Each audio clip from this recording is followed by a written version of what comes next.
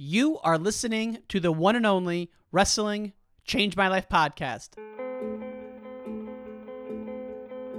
We can endure anything and adapt and pivot and change. Wrestling gave us that ability. I would say nothing in life has impacted me more than the things wrestling has taught me in terms of self-reflection, resilience. Toughness. Some guys have it, some guys don't.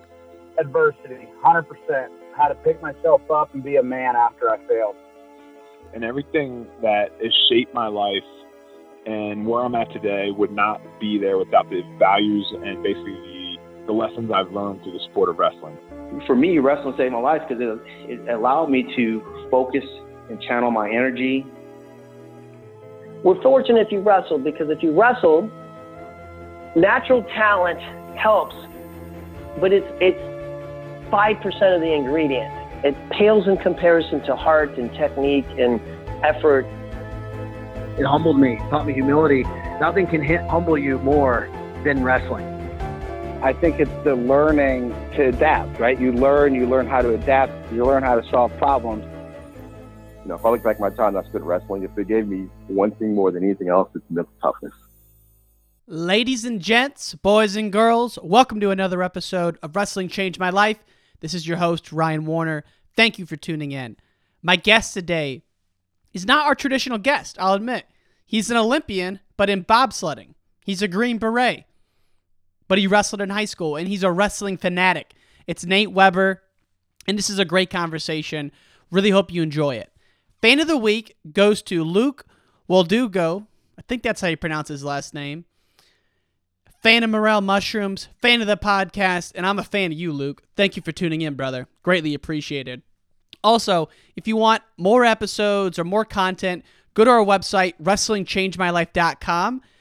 Probably within a week or so, we're going to have some merch up there. The Shopify store is under construction as we speak.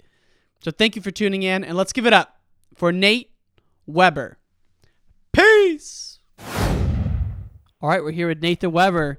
Good morning, my friend. How are you? I'm doing great. How are you doing, Ryan? Outstanding.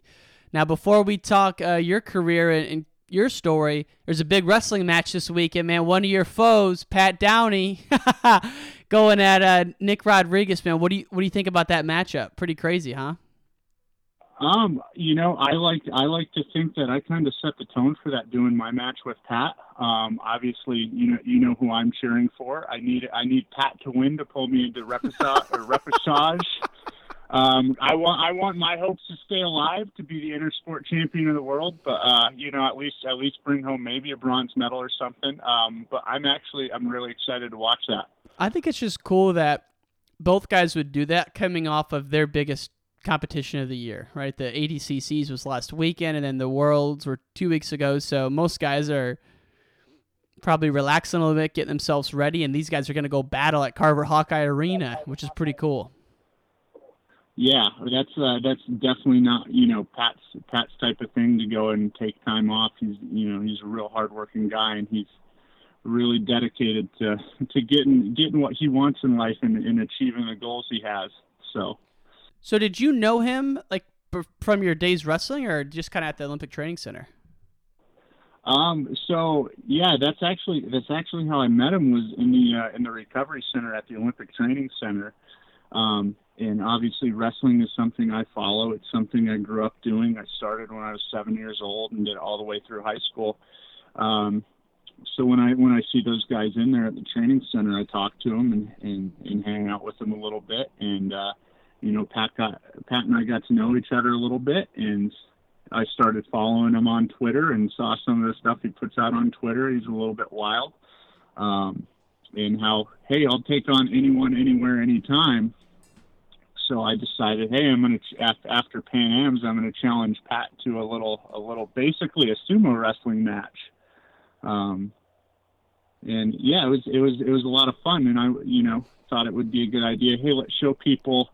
Pat's not joking when he says anywhere, anyone, anytime. And I had actually done it before with a Greco world champion, Dremel Byers. What? About Dude, that guy's years huge. Prior. Yeah, you know what? I actually did better against him than I did against Pat. But I was in a little bit better shape 4 years ago. I'm coming off some injuries and surgeries, but I didn't want to throw that out there and act like I was making excuses for Pat. But yeah, I had done it 4 years ago. I didn't let Pat know. I really did think I was going to win because of how well I did 4 years ago. But he's a world-class wrestler, so even modified rules, he was able to take me. Well, I watched it, and I first thought, I had no idea who you were, and I go, this guy is going to get killed out there. And then I looked at your background, and I realized that you wrestled and that you're a Green Beret and that you're an Olympic bobsledder. Then I go, shit, this is a tough one for Pat because it's a lose-lose, right? If you win, it's like, okay. If you lose, it's like, yikes, So it was pretty cool that he did that, and that just kind of shows, to your point, he doesn't care who it is, man. He'll take on anyone. Yeah, well, no, I didn't really see it as a lose-lose though for either of us, because if I won, well, it's modified rules. Yeah, I did grow up wrestling, and it's obvious. If we were to do any type of freestyle rules where he could take me down and throw me, I'm not world class. I took third in state in high school. Yeah. So it was just something fun to do, and really cool. It made me miss the sport so much, though. You're a big fan of it, though. I follow your Twitter, and you are like one of those people like the rest of us, the crazies, where you're staying up watching the matches. You're following the world scene. You're following the women's scene. I mean, it's just cool to see someone who's done so much in other areas of life still be such a fan of wrestling.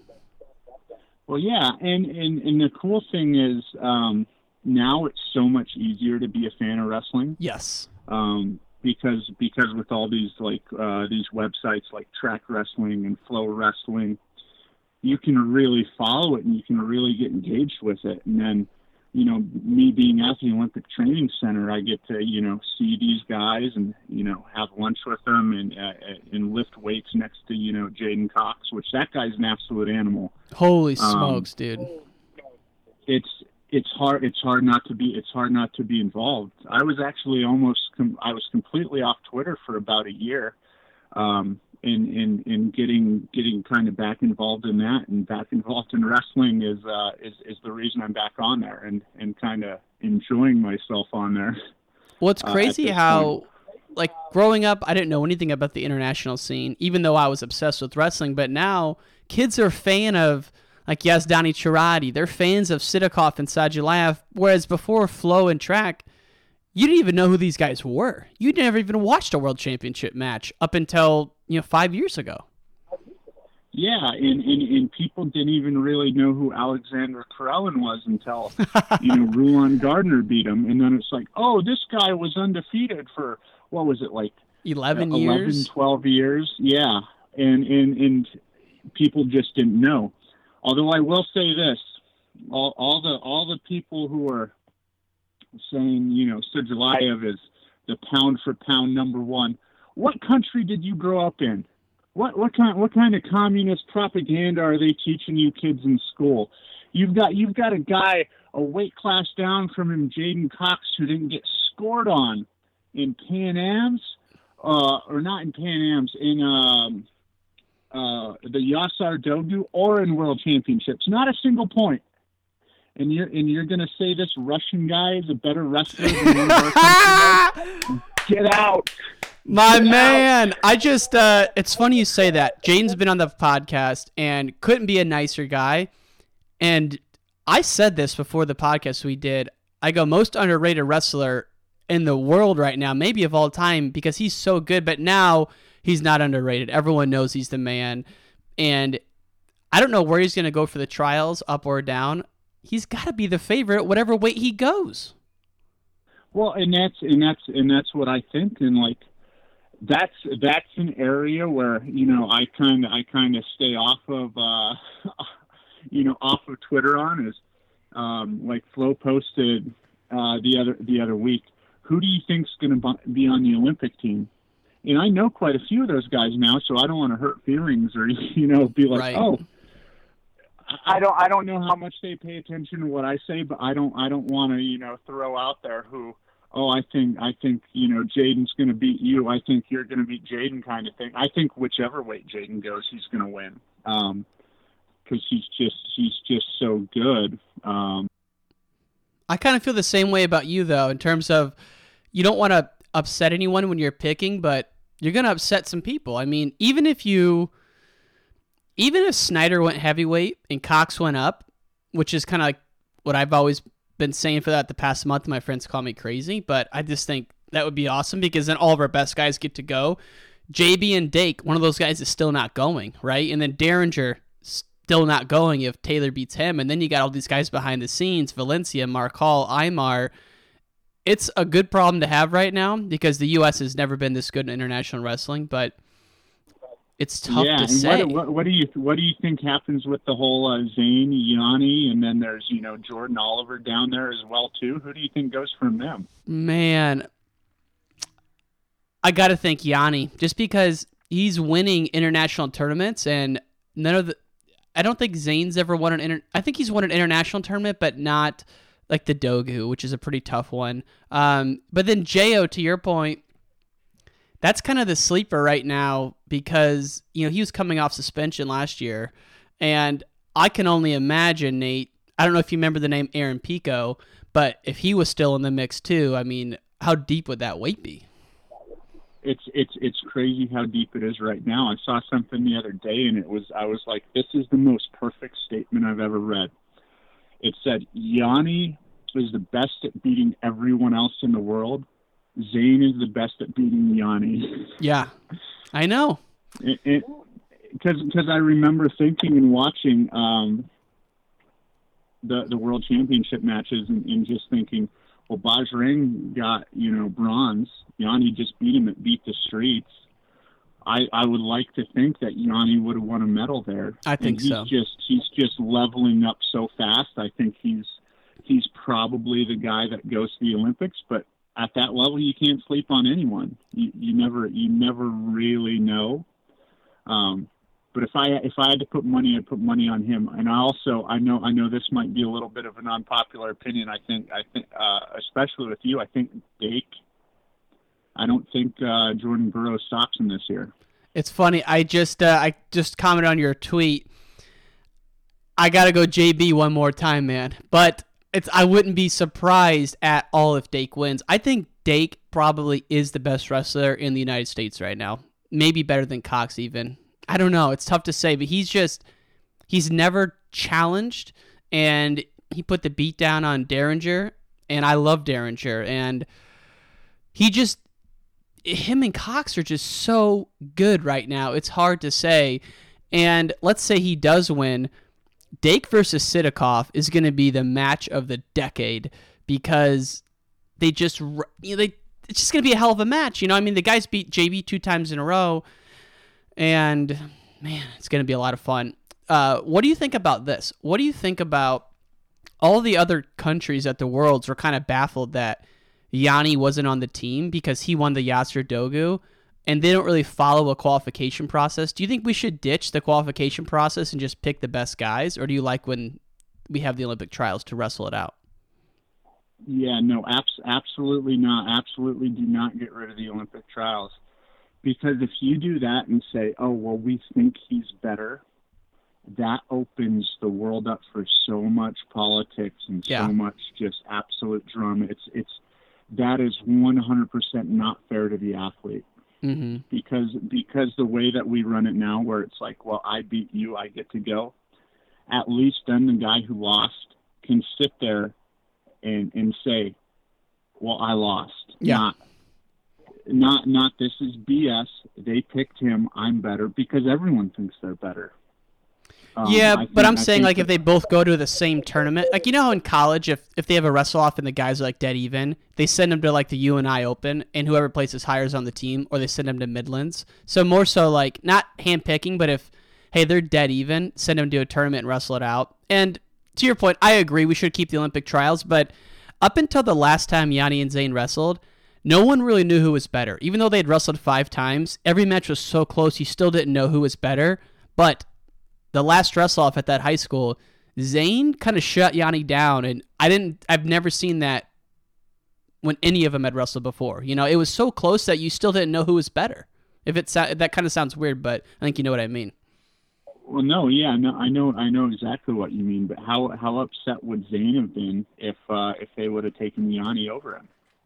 No doubt. And he would have had absolutely every single right to be. Yeah.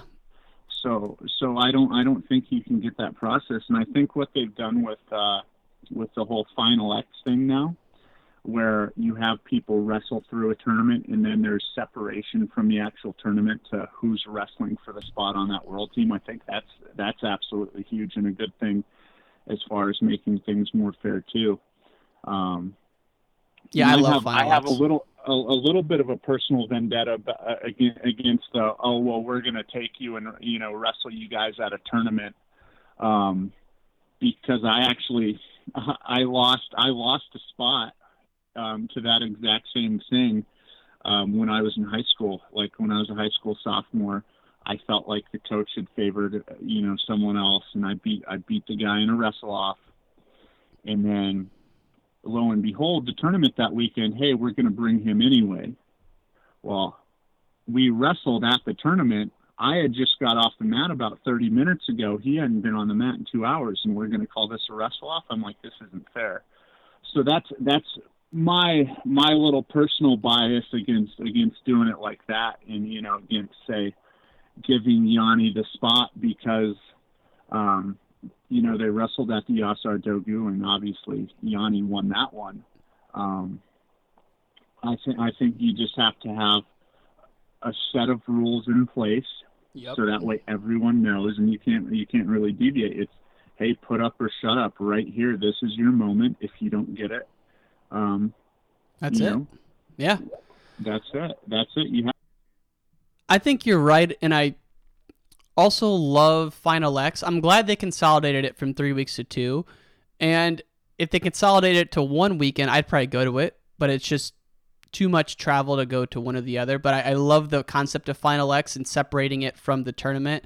But what they're doing right is the returning world medals gets a bye to the finals. And I think that should always be the case because those guys shouldn't have to go through that if they've gone and got a medal at the world level. So I think that's going well. And I think just in general with the rules, wrestling's never been in a better place. I love the freestyle rules, and it's just going to be the next 10 months of wrestling between the U.S. Open being in December, the college season, and then the Olympic trials being 2 weeks after the D1 Nationals. We are in for a treat, my friend.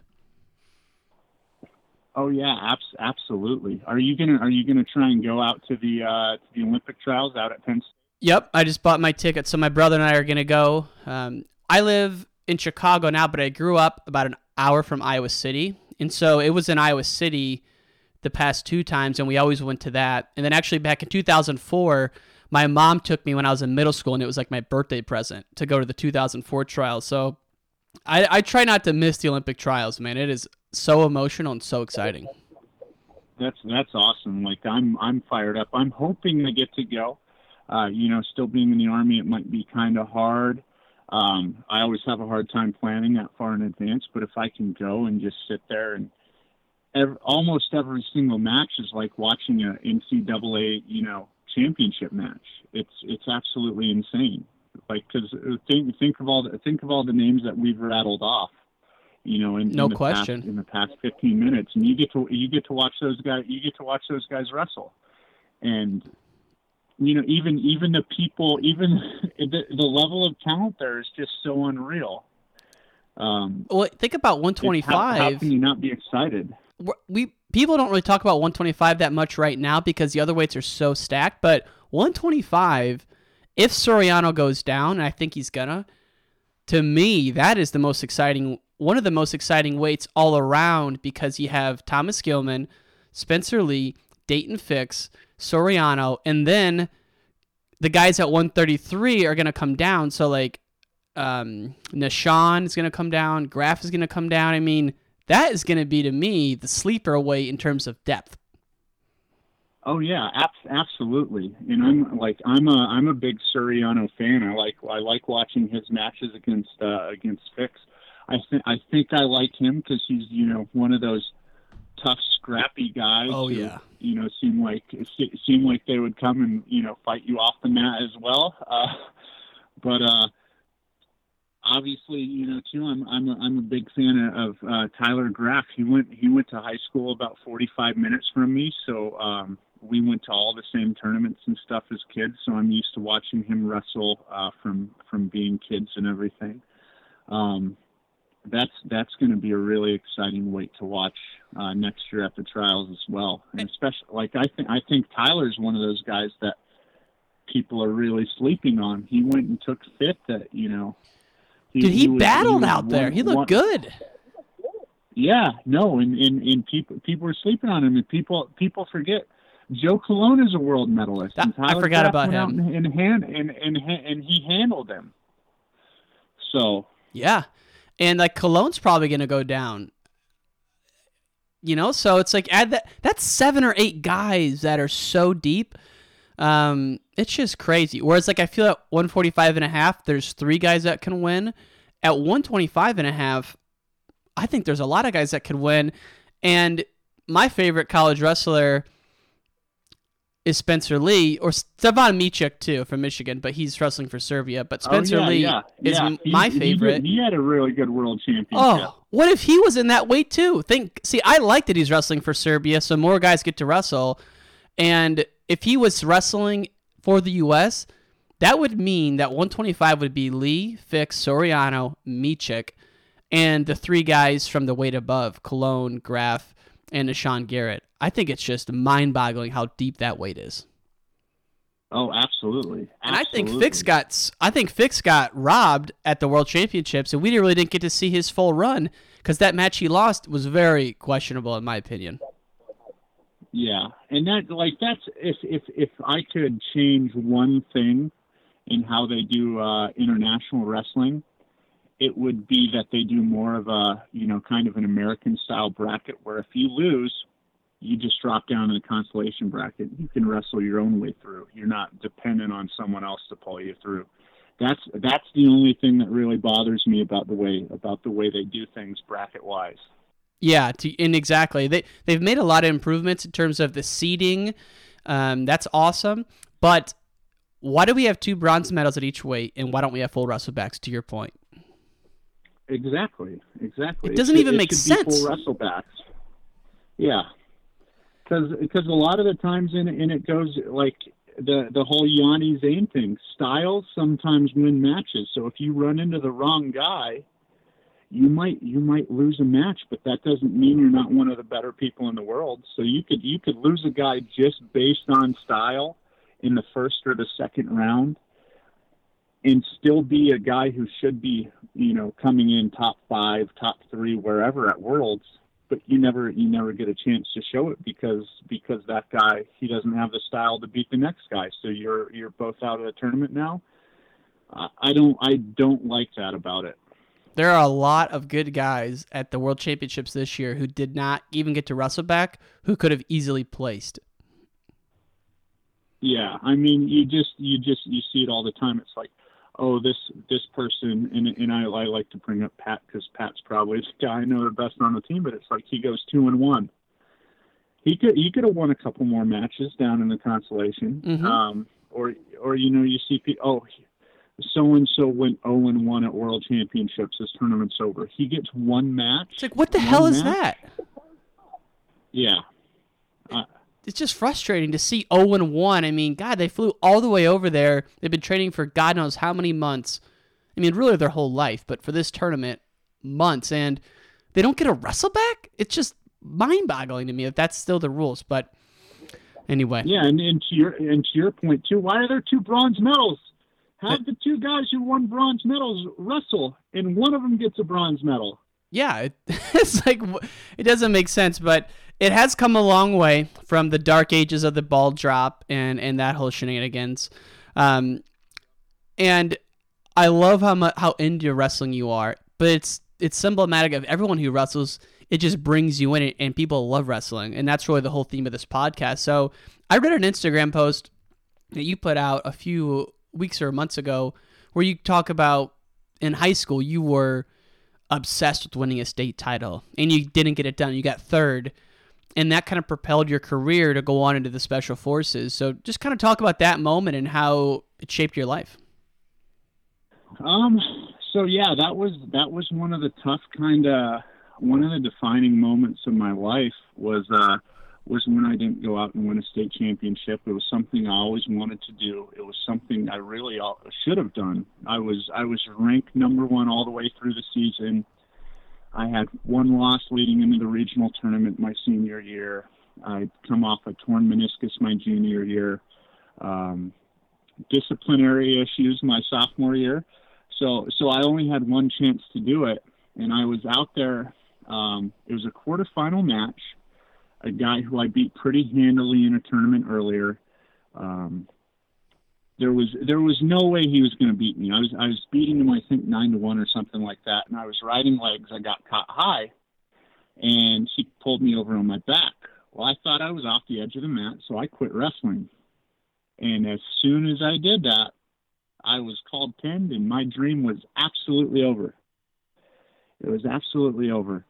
So I watched that guy lose every other match in the tournament. He ended up finishing 6th. I watched a guy who I pinned in 1 minute 30 seconds lose in the state finals. I think it was 6-3. And I sat there on the podium holding my little 3rd place medal, and I was so upset by it. And then, kind of later on, I figured out, man, I'm one of those guys who says, oh, I should have won a state championship. I wish I could have. And instead of let that, be something in my life that I was just going to be saying, for the rest of my life, or just be bitter about it, I'm like, I don't want to be that guy. I don't want to be that person who says, I should have, I could have. If this would have happened, I would have. Because most of those people, let's be honest, they're liars. You wouldn't have been playing in the NFL if you didn't decide to date your girlfriend, in college. It's 100% lie. If you would have been there, you could, or if you could have been there, you would be there. You would have been there. So I kind of use that motivation to not be a shoulda, coulda, woulda guy to be like, well, I'm going to go and accomplish something more. And I kind of feel like had I won that state championship, I would have felt a little bit more content. I wouldn't have had the drive that I would have. But because I didn't, I had a chip on my shoulder. I'm like, I need to go do something else with my life. So I decided when I was in the Army, I want to be a Green Beret. I went through all my Special Forces training. I did that. And then, while I was going through that, a buddy of mine had a men's health magazine in his barracks room where we would go and we would have lunch during the day. And I found out by reading about the process of joining the bobsled team that, hey, maybe my Olympic dreams aren't over. So it was something that I really decided to pursue. And then, to the other point of it, I would have never been able to become a Green Beret. I never would have been able to do all the training that I had to make the Olympic team in the conditions that I had to do it had I not grown up wrestling. Really? Pushing ATVs and pushing trucks in Africa, or Africa and Afghanistan for 3 years, never knowing if I'm going to get another chance to really try out and go to the Olympic trials for bobsled, just training with just the tiniest glimmer of hope. I would have never had the mental toughness to do that had I not wrestled my entire life, because that's what I would think back to is, all the red flag practices, all the 2-a-days I used to do, where you would just be absolutely dead tired, but you would put in the work anyway, because that's how it was most days. I would be dead tired. We would be out there, and I would be doing my actual Special Forces job, and then, come like 9, 10 o'clock at night, all right, it's time to train for bobsled here in lovely Africa. And I never would have been able to do that had I not grown up wrestling. So it really, it's absolutely changed my life and shaped who I am today. That's powerful, man. And there's so many stories like that where the obstacle at the time seems so overwhelming that you think there's no way that good can come from this, right? And if someone would have talked to you Saturday night, your senior year of the state tournament, you would have said you're out of your mind if this is a good thing for me. It's so painful, and I can relate, man. I was in the semis and I did the semi slide to 6, and I really regret that to this day. And so at least you came back for third, man. But you kind of took us through your career there, and there's so many areas to jump in. But the first thing is you're in the Army, and then you decide to go Special Forces. How different is Green Beret training versus like Navy SEAL training and the kind of stuff you're doing day to day? So Green Beret training obviously involves a little bit less sun tanning and a little bit less hair gel. We don't have a course on how to write our books afterwards. But let's okay, go, man. All kidding. Yeah, no. I gotta take my jabs at those guys. Obviously, those guys are great. They're out there doing great things. Our training is a little bit longer. Like my pipeline from the time I went to selection to the time I graduated with my Green Beret was about 2.5 years. Wow. Yeah, it's a long time. So we all speak a second language, or at least try to, as part of our training. And then depending on what your job is on the Special Forces team, that'll alter how long you train a little bit too. But a lot of the stuff we do is the same. We do a lot of small unit tactics. Later on, after you've got your Green Beret, we have scuba teams and stuff that do stuff similar to what the SEALs do. But we have other specialties as well on our different ODAs. So it's a lot similar, a little bit different. A lot longer though, it seems like. Yeah, we're a little bit longer, but we throw in the language training and stuff. And then okay, a big part of why mine was longer is because I'm the medic on the team. So we do everything all the way up to surgery and anesthesia. Like I did a facial surgery in an attempt in Africa 5 years ago by myself, where I put a guy completely under and sewed his nose and his lip back on because it was about halfway detached. I'll probably put that up on my Instagram at some point here in the near future. I've been a little bit lazy with my posting and keeping up with things. So did you go to med school, or did they just train you that in the Green Berets? Like that's part of our training. God. We do minor surgery. We do we train on something called radical tissue debridements, and we do amputations and stuff during our course, and we run the anesthesia during that too. We go to hospitals all around the country, and we kind of get to play doctor when we're there, so it's a lot of fun.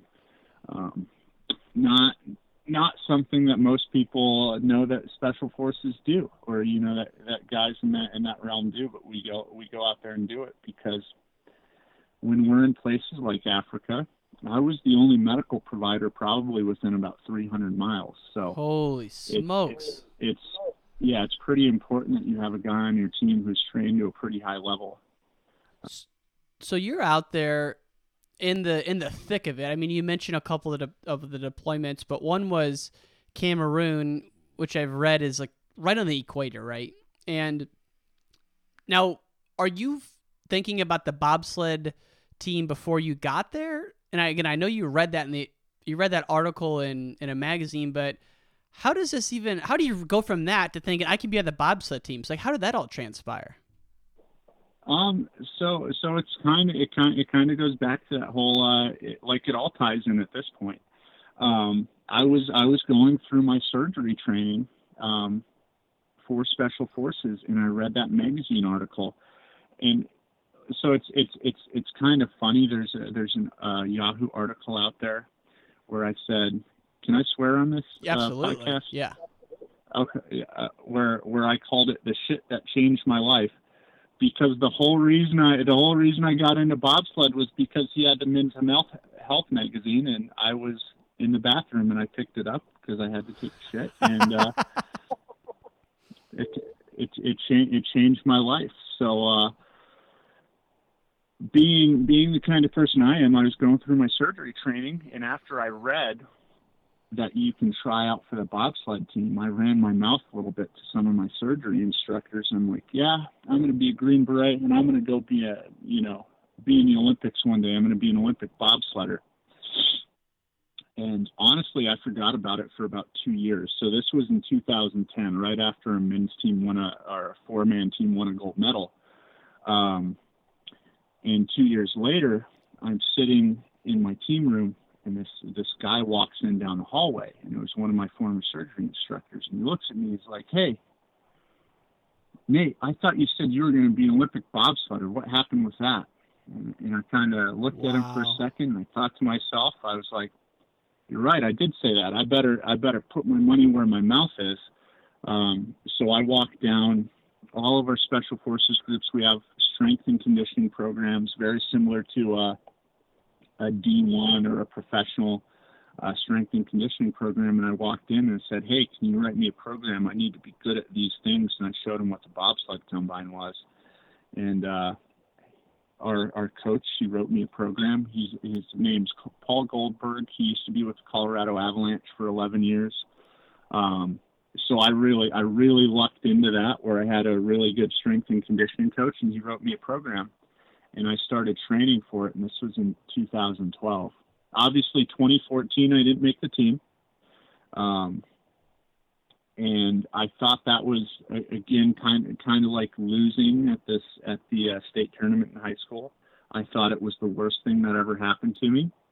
But then over the next 3 years, I got to go and I got to really see who I was. I got to train while I was in Niger, where we brought weights and we couldn't touch the bar until after the sun went down, because our weight room was outside, and it was so hot there that the bar was so hot you couldn't touch it without gloves on until well after the sun went down. So I got to go and I got to train through all these hardships, and I got to push ATVs. I got to push trucks. I got to drag water cans while everyone else was back here training at the Olympic Training Center, getting treated like a king. And it turned out to be one of the best things for me, because when the Olympics came around, who do you think the story was? Who did NBC want to talk to? Who did ABC want to talk to? Not the person who's, the easy road there, who's trained like everyone else, who's been at the Olympic Training Center. They wanted to talk to me. So right. Once again, that thing that I thought was so horrible, hey, I didn't make the Olympic team, it turned out to be the best thing for me. So how do they select the team? And is there like a junior bobsledding program where there's kids training right now for it? So there are junior bobsled programs, but most push athletes. So what I do, where all we do is push the sled. If you're a really, really, really good athlete, like we're talking, you could have played in the NFL. Right. Oh, I could have if if I didn't have that girlfriend in college, but like actually could have.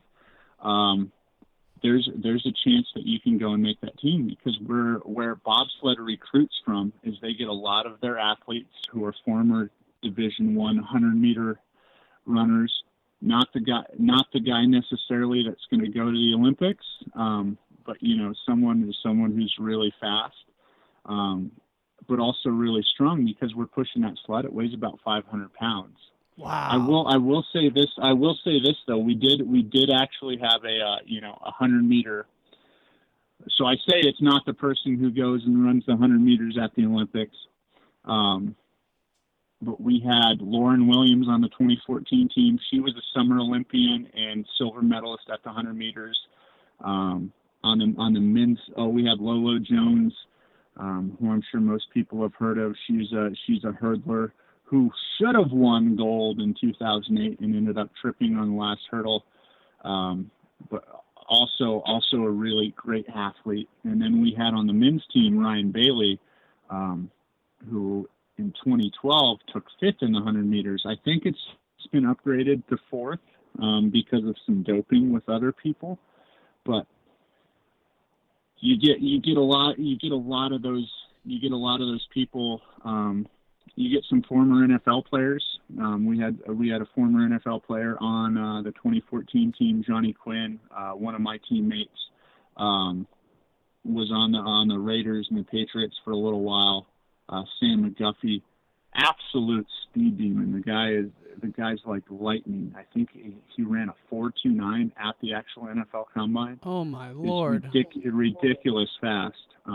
So we're talking athletes at this level, and in 2014, you don't make it, and it sounds like you thought you had a legit shot to do it. And so the next 3 years, you're in deployment all over the world. And one of the stories that I found pretty interesting was, I think you were in Afghanistan at this point. You were warming up, and you're like 45 minutes into your workout. You're warmed up, and all of a sudden, you get some shrapnel, and like people are bombing you. What happened there? So okay, that's a little bit more dramatic than it sounds. I don't know. Maybe people will think I'm downplaying it. Maybe I'm just a total lunatic and totally crazy here. So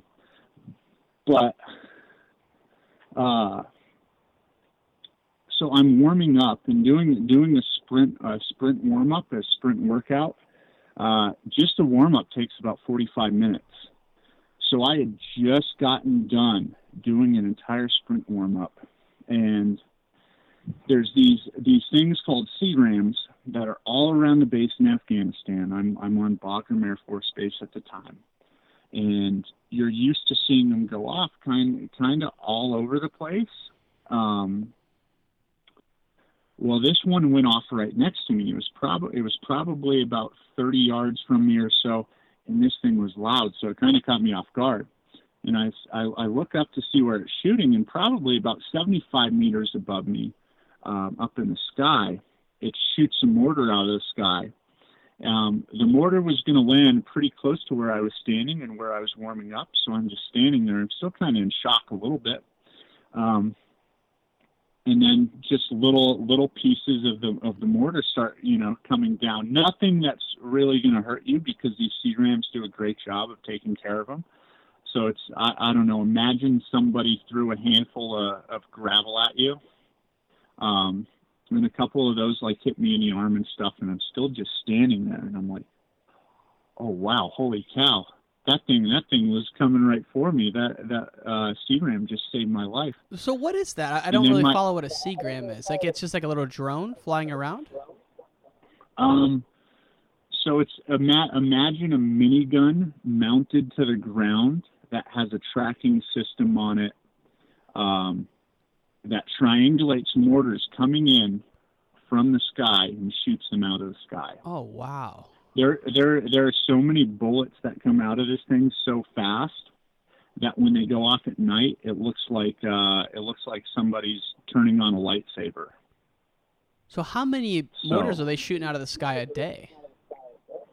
I think when we were on Bagram, maybe like 2 or 3 a week. Like it's it happens fairly often. That's a lot. It seems like it a lot. It's not really a whole lot, but or at least I don't think it's a lot. So anyway, so I'm sitting there and I'm like, man, this thing was coming right for me. I could have been killed today. So it got my heart racing a little bit, and I went over and I stood up next to one of the buildings because I was like, I should probably stand up next. I'm standing next to the building. I thought to myself, man, they usually only shoot one of these. So I'm probably good, and my adrenaline is going. I feel like I could run really fast right now. So I went out there and I ran my sprints. I was running sprints, and you've got the people coming through checking to make sure no one's hurt and everything, and they're in their full battle rattle with their body armor and their helmets, and everyone's got their guns and everything, and I'm over there in tights and a t-shirt running sprints, and they come over and they look at me and they're like, sir, do you know that a mortar just almost hit here? And I looked at those guys and I'm like, yeah, it's got me super pumped. Can't you see how fast I'm running right now? And they looked at me like, what the is wrong with this guy? And they kept walking, and I kept running my sprints, and like I didn't have a timing system out there than that I've run that fast. So that's incredible. I was taking advantage of the lemonade or the lemons that life handed me, or the mortars that life was handing me, and turning them into lemonade and fast sprints. And you're doing all this without any guarantee that you're going to make the team. So what is we'll wind down with this, but what is the Olympic trials like for bobsledding, and kind of talk us through how you found out you made the team? So it's a really long process, actually. The bobsled team isn't named until probably like 2 weeks, 3 weeks before the actual Olympic opening ceremonies. It's a really long process. So we start with something called National Push Championships, and that's an opportunity for every brakeman, the guys who push the sled. We go up to Calgary, Canada. They have an ice start ramp that's kind of like a hockey rink, except it's like a bobsled start. And they have a sled that we can push individually that simulates pushing the sled as a team. So we go out there and we see who the best brakeman in the country is. In 2014, I took fourth. I did not make the Olympic team. So in 2017, leading up to the 2018 games, I did a little bit better. I took third.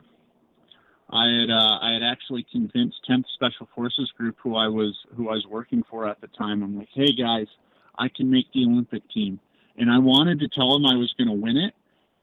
But I decided to give myself a little bit of room and a little bit of slack, and I told him, if I take top 3 at National Push Championships, you guys got to cut me loose so I can try and make the Olympic team. And I went out and took third. So perfect. After that, after all the brakemen have went and pushed, and this is where politics get involved a little bit. But it also kind of makes it fair to the drivers. The drivers get to pick from those people who's on their team for what's called team trials. So the drivers go and they pick their squad based on who they think would push well together. So you've got to get along with the drivers. You've got to get along with the other push athletes, and you also need to perform. So those teams are formed, and then you do what's called team trials. You finish on team trials.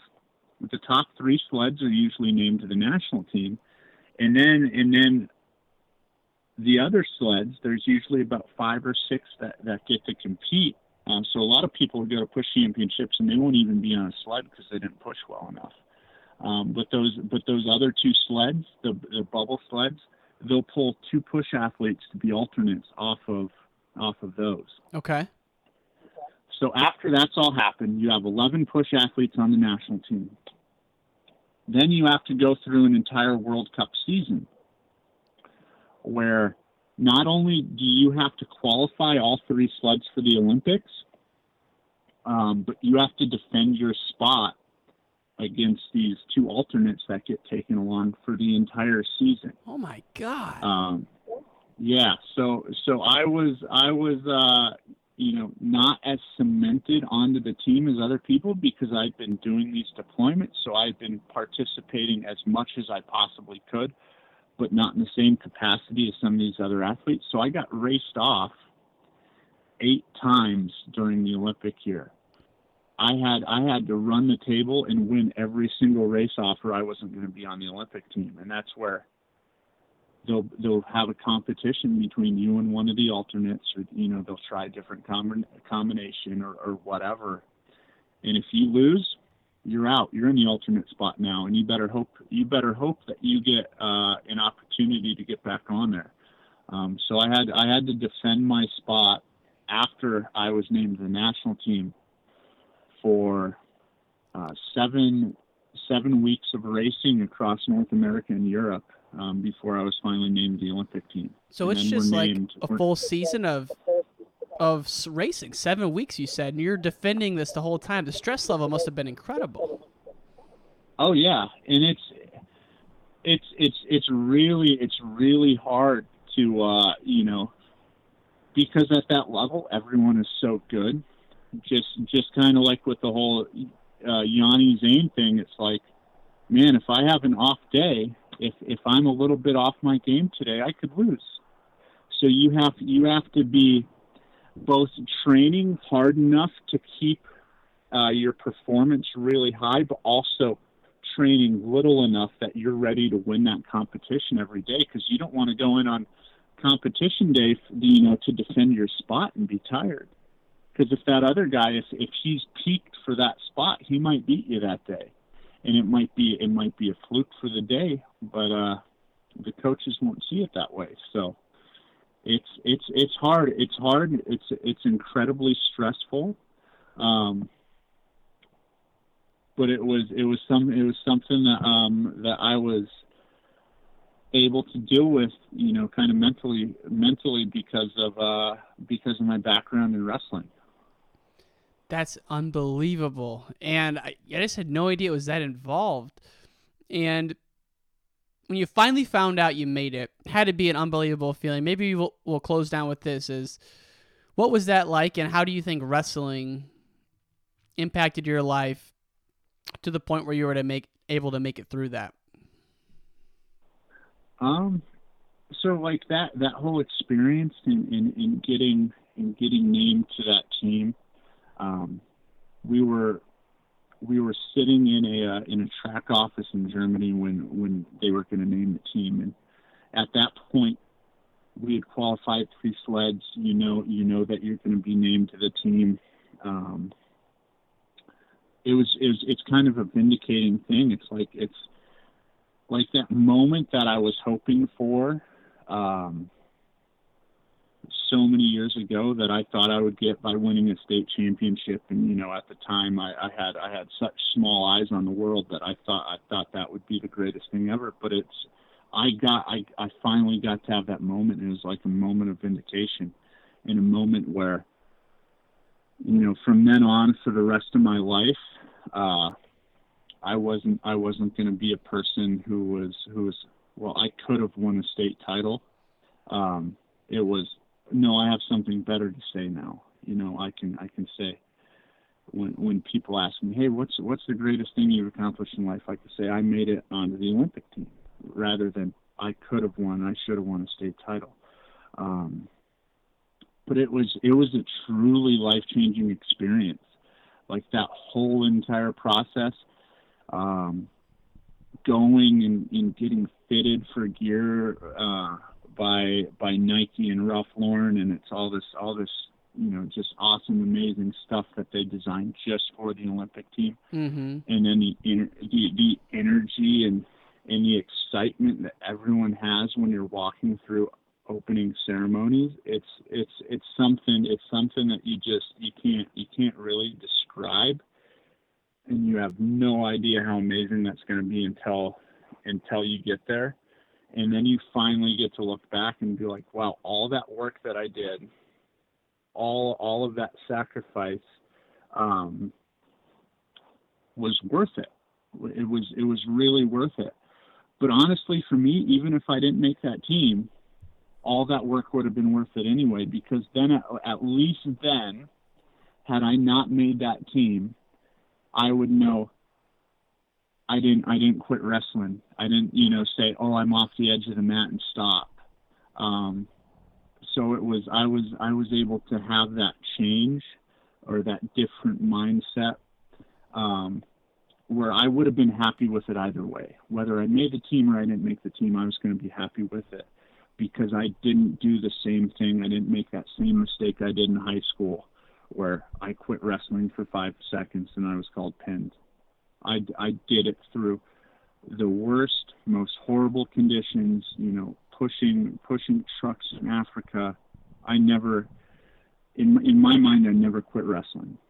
so I was going to be happy with it either way. And I think having that mindset and that mentality is what was able to get me on that Olympic team, and hopefully it'll get me on another one. Hopefully it'll let me accomplish some other things in my life.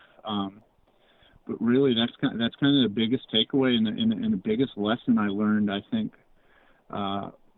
from wrestling is never stop wrestling.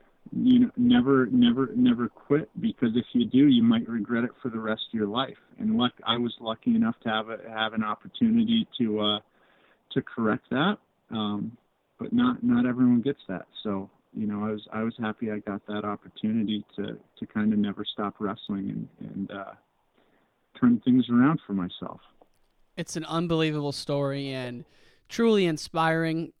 I mean, even if you didn't do anything except be a special forces person, that alone is an American hero. So it's an honor to talk to you, sir. I'm so excited to get this story out there, and just thank you again for everything you've done, man. It's been an honor.